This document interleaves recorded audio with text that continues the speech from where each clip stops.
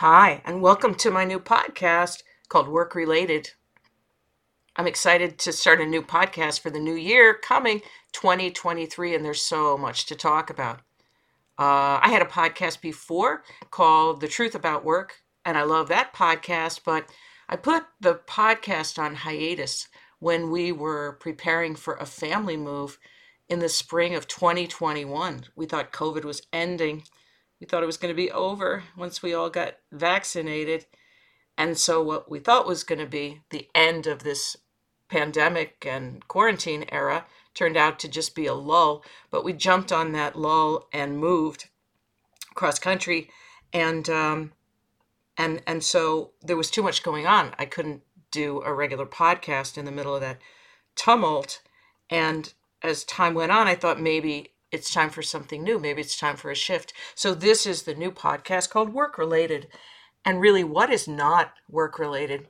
What aspect of life is not connected to our work? Our health is connected to our work. The way our economy runs is connected to work. Certainly, our individual financial situation is tightly linked to our work. There's so much that we have to talk about, and really could and should be talking about more than we do, about the nature of work and how to thrive in the workplace with all its faults and flaws, and how to shift it individually for ourselves, and how to help our friends do the same thing, step into their power professionally, which could be a matter of getting a certification or a degree or another year of experience, but in my experience is much more likely to hinge on ourselves and the way we view ourselves and our resumes and our talents and skills. It's almost impossible to overestimate the importance of our own work, personal work, and reflection, and capturing what we have and what we know and what we've done and what we care about and what we envision for ourselves, and the impact of that on our careers and our lives, individually and collectively. So that's what this podcast, Work Related, is about. And I've got a few questions to answer that folks sent me. And you're always welcome to send me a question to answer on the podcast. And you can do that by just sending your question to me by email at support@humanworkplace.com. Our company and the movement that we launched is called Human Workplace. And the idea is to reinvent work for people, to bring out the human aspects of work. So that's in the job search process. And I teach a really powerful but non-traditional way to get a job, starting with understanding what you want, which is a piece of the job search process that really often just gets ignored. Like, who cares what I want? I just need a job. But it matters so much what you want, and taking the time to figure out what you want in a job beyond just any job that I could perform, because your branding comes straight out of your clarity about what kind of work you should be doing, and what kind of work is going to meet the most of your needs and the most important needs that you've got, which means you need to understand what those needs are. So we talk about job search, we talk about thriving on the job, huge topic, right? And leading people in a human way, which is also bucking the traditional trend, because most of what we know about management and leadership is actually fear-based management, managing through threats and intimidation, or the prospect of threats, right? I'll smile at you and tell you what you need to do, but you still need to do it. And if you don't do it, something bad's going to happen. And that is management through fear. But we're kind of used to it. We just call it management. So we'll talk about that. Very big topic. Talk about understanding yourself more and more all the time, and stepping into your power more and more all the time. Because that's got to be the point, right? If you just go to work to get a paycheck, and if someone were successful in convincing you that that's all you deserve from work is a paycheck and nothing else, and that you don't get to have aspirations, you don't get to have plans or an independent vision for yourself as a working person, or an entrepreneur, then they would have really disempowered you, and you might not even know that it happened, right? So that's our topic, work related, and I've got a couple of scenarios that readers sent for me in the form of questions to answer. So let's talk about that really fast. Hi, Liz. My manager is a big fan of team building. I am not. How do I gracefully get out of a team building day? Oh, that's a great question. Let's back up and talk about team building really quickly and understand team building in the context of this human workplace idea or ideal, replacing fear with trust at work. I've always been kind of creeped out by team building, both as a participant and as a manager asked to do team building events. Because if you think about it, when people go to work, it's a business, ideally it's a business relationship. We'll talk about the fact that work very often, perhaps most of the time, employment is not a business relationship, but we'll get there. Work is a place where you bring what you know how to do, and you bring that with an open heart to somebody who's going to pay you to perform the work. So a great example is you call the electrician, and the electrician comes to your place, and they fix whatever's wrong in your electrical system, and you pay them, and you and they are equals. You would never say to them, you know what, I've got a bunch of people working on my house this month, or we're doing a big renovation, so the whole team is here, the drywallers and the plumbers and the electricians and everybody, the HVAC folks, and we're all going to get together and go to, the racetrack and watch some horse races. And they would say, yeah, no, I'm not doing that. I'm either going to work on your house, or I'm going to be doing my own stuff that I choose to do. Like, you pay me, but even if you pay me to go to the racetrack, I don't want to go to the racetrack. I'm an electrician. I know what I want to do with my time, and that is not it, right? It would be outrageous and absurd to suggest that people who have their own businesses and perform work for you, that you would get to control what they do when they're not working. But we don't have any of that same reservation or that same, like, what reaction when it comes to employment. You get on a payroll, and the expectation and the understanding, the presumption is that whatever the employer wants you to do, you do it, right? And that's not healthy, obviously. It's not healthy to have what is essentially a client, meaning your employer, one client sort of telling you what to do apart from how to do the work. And so when they say we're doing a team building thing, folks, it's going to be really fun, and we're going to do this ropes course out in the woods, a really normal human reaction would be, ew, no, I don't like the woods. I don't like ropes. And I like these people well enough to work with them in our workplace, but I don't want to hang with them at any other time. So if I don't have to work that day, I will just be home. That's a really normal reaction, right? I just did a poll on LinkedIn the other day, and I asked, which of these would you prefer? A company team building day, a day off work with pay, or a 1 day's pay as a bonus? And the vast majority of the respondents to that survey said they would like the day off work with pay, which is a pretty nice thing. Like, you don't have to work. We're not expecting you here. You're not using up one of your sick days or PTO days or whatever. You're just not here because no one expects to see you. And that's especially nice because it means that you're not inconveniencing anybody, in the sense that they knew you were not going to be there. They told you not to be there. Virtually nobody picked the team building event. So if nobody is choosing the team, not nobody, maybe 10%, but if a small group is choosing the team building and most people are not choosing it, then how is it team building? How could it be a positive thing when people don't want to be there? Social interactions that are forced are typically horrible, right? They're just not fun. They're awkward. They're yucky. They feel bad. They don't build a team, right? And the idea of forcible team building in the first place is ridiculous, right? I'm going to get you guys in a room, and we're going to do some stuff, and it's going to build a team. Look, the reason why teams don't function as well as they might is always in the environment. And the employees do not control the environment that the employer created. The employer does. The managers control that, and they have to take responsibility. In the team building-esque activities that I've been involved in as a consultant over the last 30 years, it's always management. It's always management. Not that they're bad people. They're trying to set up this team building day and pay a little bit of money to make things better, but that's way easier and way less effective than actually looking at what they are doing as managers, unintentionally, I'm sure, unwittingly, but still happening, that is dampening the enthusiasm and the trust level in their organization or on their team.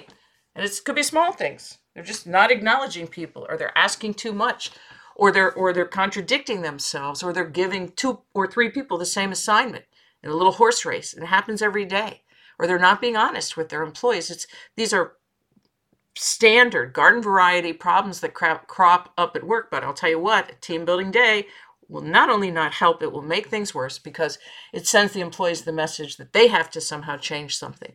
Gel in spite of the toxicity, gel in spite of the dishonesty, coalesce as a team, notwithstanding the fact there's a massive 3,000-pound elephant in the room and no one's talking about the elephant, which is the high level of fear in the workplace. So tell your boss, if your boss really wants you to go to this team building, you would rather not participate. These types of things make you uncomfortable, and you would rather, if it would insult them for you to say, I'd rather be at home for that day with pay, you could say, I'll do my work that day. Whether I work from home or work in a workplace of some type, I'll work. I'd rather work. These kinds of social/business events make me very uncomfortable. They make me anxious. It wouldn't be comfortable at all for me. It wouldn't be fun. And I would respectfully like to get out of it, not go. So think about what happens next. If your manager says, no, you have to go, well, then you know how your manager feels about you, right? They don't care what's comfortable for you. How are they ever going to build a team with that attitude, right? With that mindset. And you have to decide if this is, you can tough it out, get through the team building day. Maybe that's okay. Maybe not. Maybe you call in sick. Maybe you start a job hunt. This time of year, right now, the new year, people are thinking about change. They're thinking about milestones. They're thinking about time passing. It's almost impossible not to. And you got to think about who deserves you in their sphere, who deserves to be in your sphere, who deserves to have you on their payroll. And the big question going into a new year is, do the people that I work for and with deserve to have me around still? Sometimes they do, and it's wonderful and exciting, and sometimes they don't. We have more power than we think, but only if we use the power we've got. So yeah, not a fan of team building. You can make an attempt to get out of it, and then if you can't get out of it, you'll survive the team building, but just think about why you would want to keep working for somebody who takes your well-being so lightly. Then it's not really about team building, is it? It's about saying that you did team building, and if the team can't respond to the team building, I just don't know what else I can do. Really, it's out of my hands as manager. I've tried everything. I tried the ropes course. I tried Dave and Buster's. These people are incorrigible, right? Very common, unfortunately, because we don't talk about fear and trust. When you plant a garden and the lettuce doesn't come up, we don't blame the lettuce.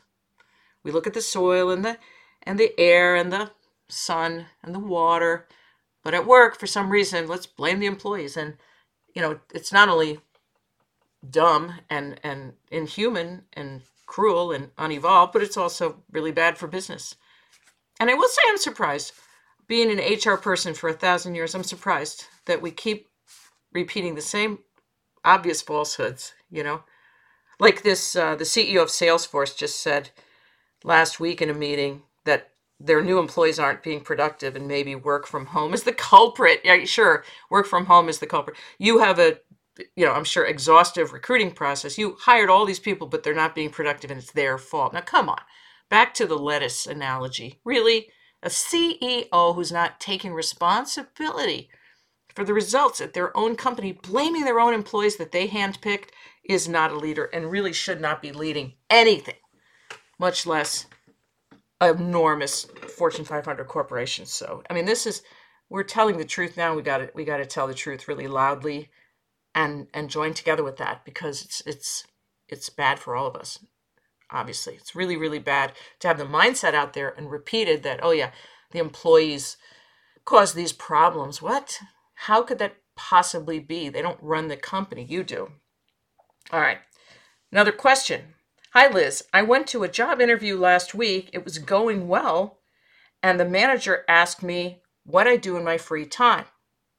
I had to think for a second, because some of what I do in my free time is not necessarily anyone's business. But I said I work on independent films, because I do. The manager asked what my latest film project was about, and I said teen mental health, which I thought might lead into a productive conversation. But the manager said, I don't think that's an appropriate topic for a business conversation. I am mystified. That was the end of the discussion. What do you think? All right. All right. So first of all, an interview, a job interview, is an incredible place to observe an organization's culture and also an individual person. In this case, your prospective boss, your prospective manager, the hiring manager for the department you'd be working in if you took that job. It's a great place to observe. And we often don't observe those things as well as we could because we're so nervous about our own performance. I have to say the right things. I have to be who I think they want me to be. That's really unfortunate, because if we could stay calm and grounded and trusting in ourselves and the universe, God, Mother Nature, whoever, to put us in the right situation, we'd have much better powers of observation in that interview. We wouldn't be so focused on, did they like what I said? I learned how to go on job interviews by being a singer, an opera singer, and going on countless auditions. You go to enough auditions, and I had great teachers. My teacher, Winifred, said, you go and sing your song. It's an opportunity to sing with an accompanist, usually a pretty good accompanist. Now they say collaborative pianist, and sing this aria and have them know who you are and just practice what you do. Who cares if you get the part or not? You don't know what they're looking for. She used a cereal analogy. They might be looking for cornflakes and your Rice Krispies. How would you know that? How would you know what they're looking for? You can't emulate something that you don't know what it is. And anyway, why would you want to emulate anybody? You just go and do your thing. That's the best advice ever. And by going on these gazillion auditions in churches, in church basements, in halls, in someone's house, wherever, you just show up and you sing and you get used to it, and it doesn't bother you anymore. It doesn't bother you. You're not looking at how they react. You forget their names. It's absolutely fine, because it says I'm the protagonist in this, right? I'm the one wending my way and following my path, and I'll get some of these parts and I won't get some of them, and I'm not going to get emotionally attached to it because I can't afford to. And I want to generate so much activity, so much audition activity, that I can't even keep track of them all. And who called me back and who didn't. Same thing with job hunting. So I understand why it rattled you when the manager said, I don't think that's an appropriate topic for a business conversation, but our goal with interviews is to say, let them say whatever they want. I don't care. Okay, as far as that reaction, it's one of the second tier standard questions. What do you like to do in your free time? I'm not a fan of that question either. And I don't blame you for being surprised when the manager said, what do you do in your free time? Or needing a moment to think about it. It's personal. That it really is personal. What do you do in your free time? I mean, maybe in the 1960s, 70s, when you were being hired for a job that could last 40 years, they want to get to know you as a person or something. It was much more of a family atmosphere in a lot of companies back then. But nowadays, I would say that's an inappropriate question, along with so many others. But you said, I work on films, which is wonderful and amazing. great fodder, as you said, for conversation. And then they said, what's the topic? You said teen mental health. That's a great topic too. Oh, that's wonderful. What a great service. A film about teen mental health. I love that. It's possible that this interviewer, this manager, had some personal experience with teen mental health, and it rattled them or it jarred them. And, you go on. But for them to chastise you, an adult, taking time out of your day to interview for a job, you're not getting paid. They're getting paid. It's not appropriate, and they're going to upbraid you. They're going to tell you how to, what? You asked the question. You asked me, literally, what's the film about? I told you. They were out of their power, obviously, at that moment. There's any number of reasons why they might have reacted that way. Like I said, might have hit close to home, or they might just have been jarred that you have a creative life outside of work. A lot of people don't. Hats off to you for doing what you do with films. And they may know nothing about the topic and felt, awkward, felt less than.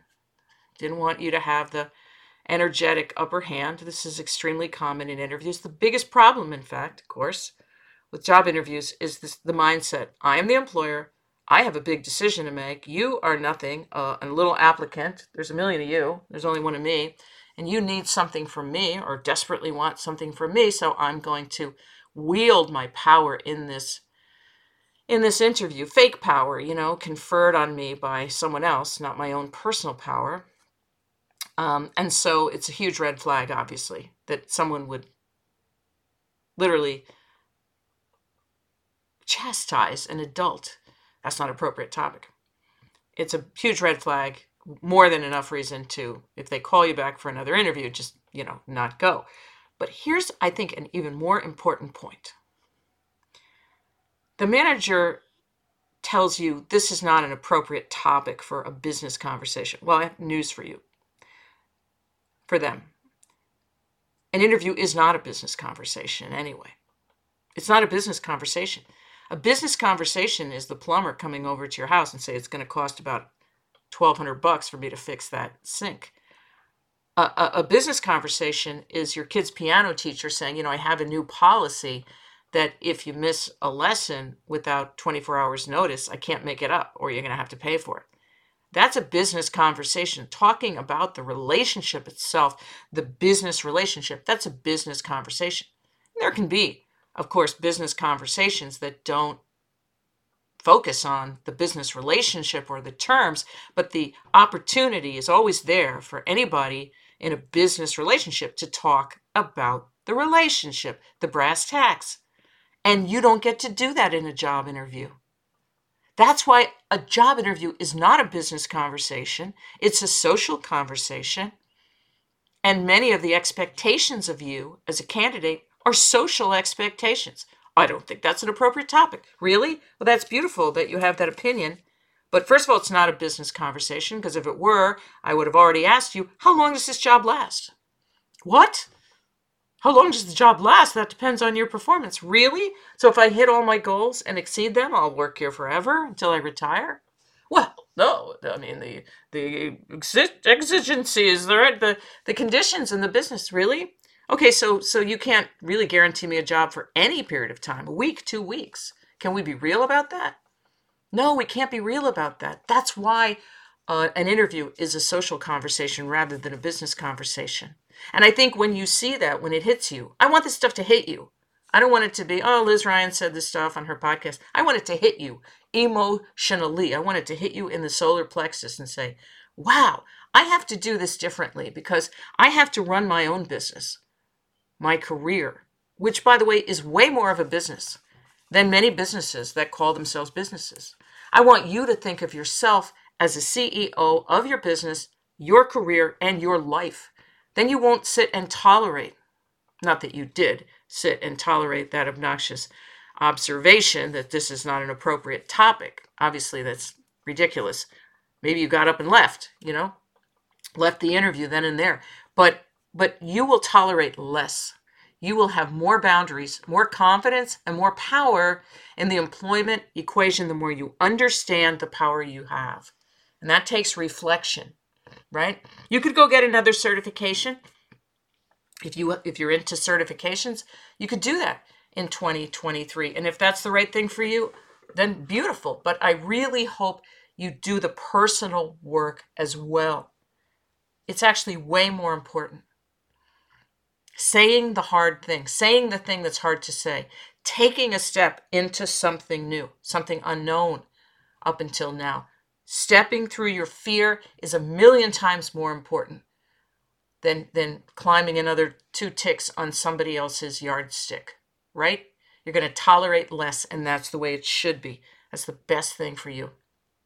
So a couple of thoughts about this new year. It's a big occasion. I think it's a big occasion when you get through a year, especially a year like 2022 with the tumult,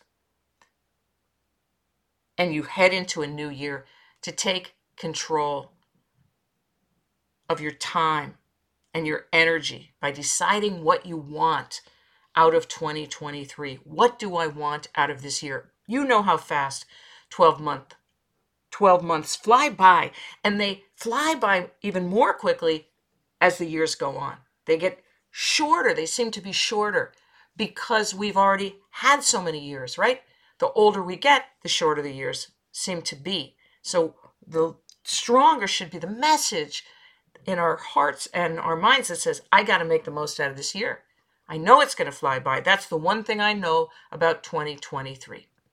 So what am I going to do with these precious 12 months for myself, right? Maybe I'm going to work on my deck, or maybe I'm going to start bicycling. It's all really good stuff, but what do I want to change in my own life fundamentally about how my life is organized? And if you feel like I have no power to do any of that, join the club. That's a really common way to feel, but you have more power than you think.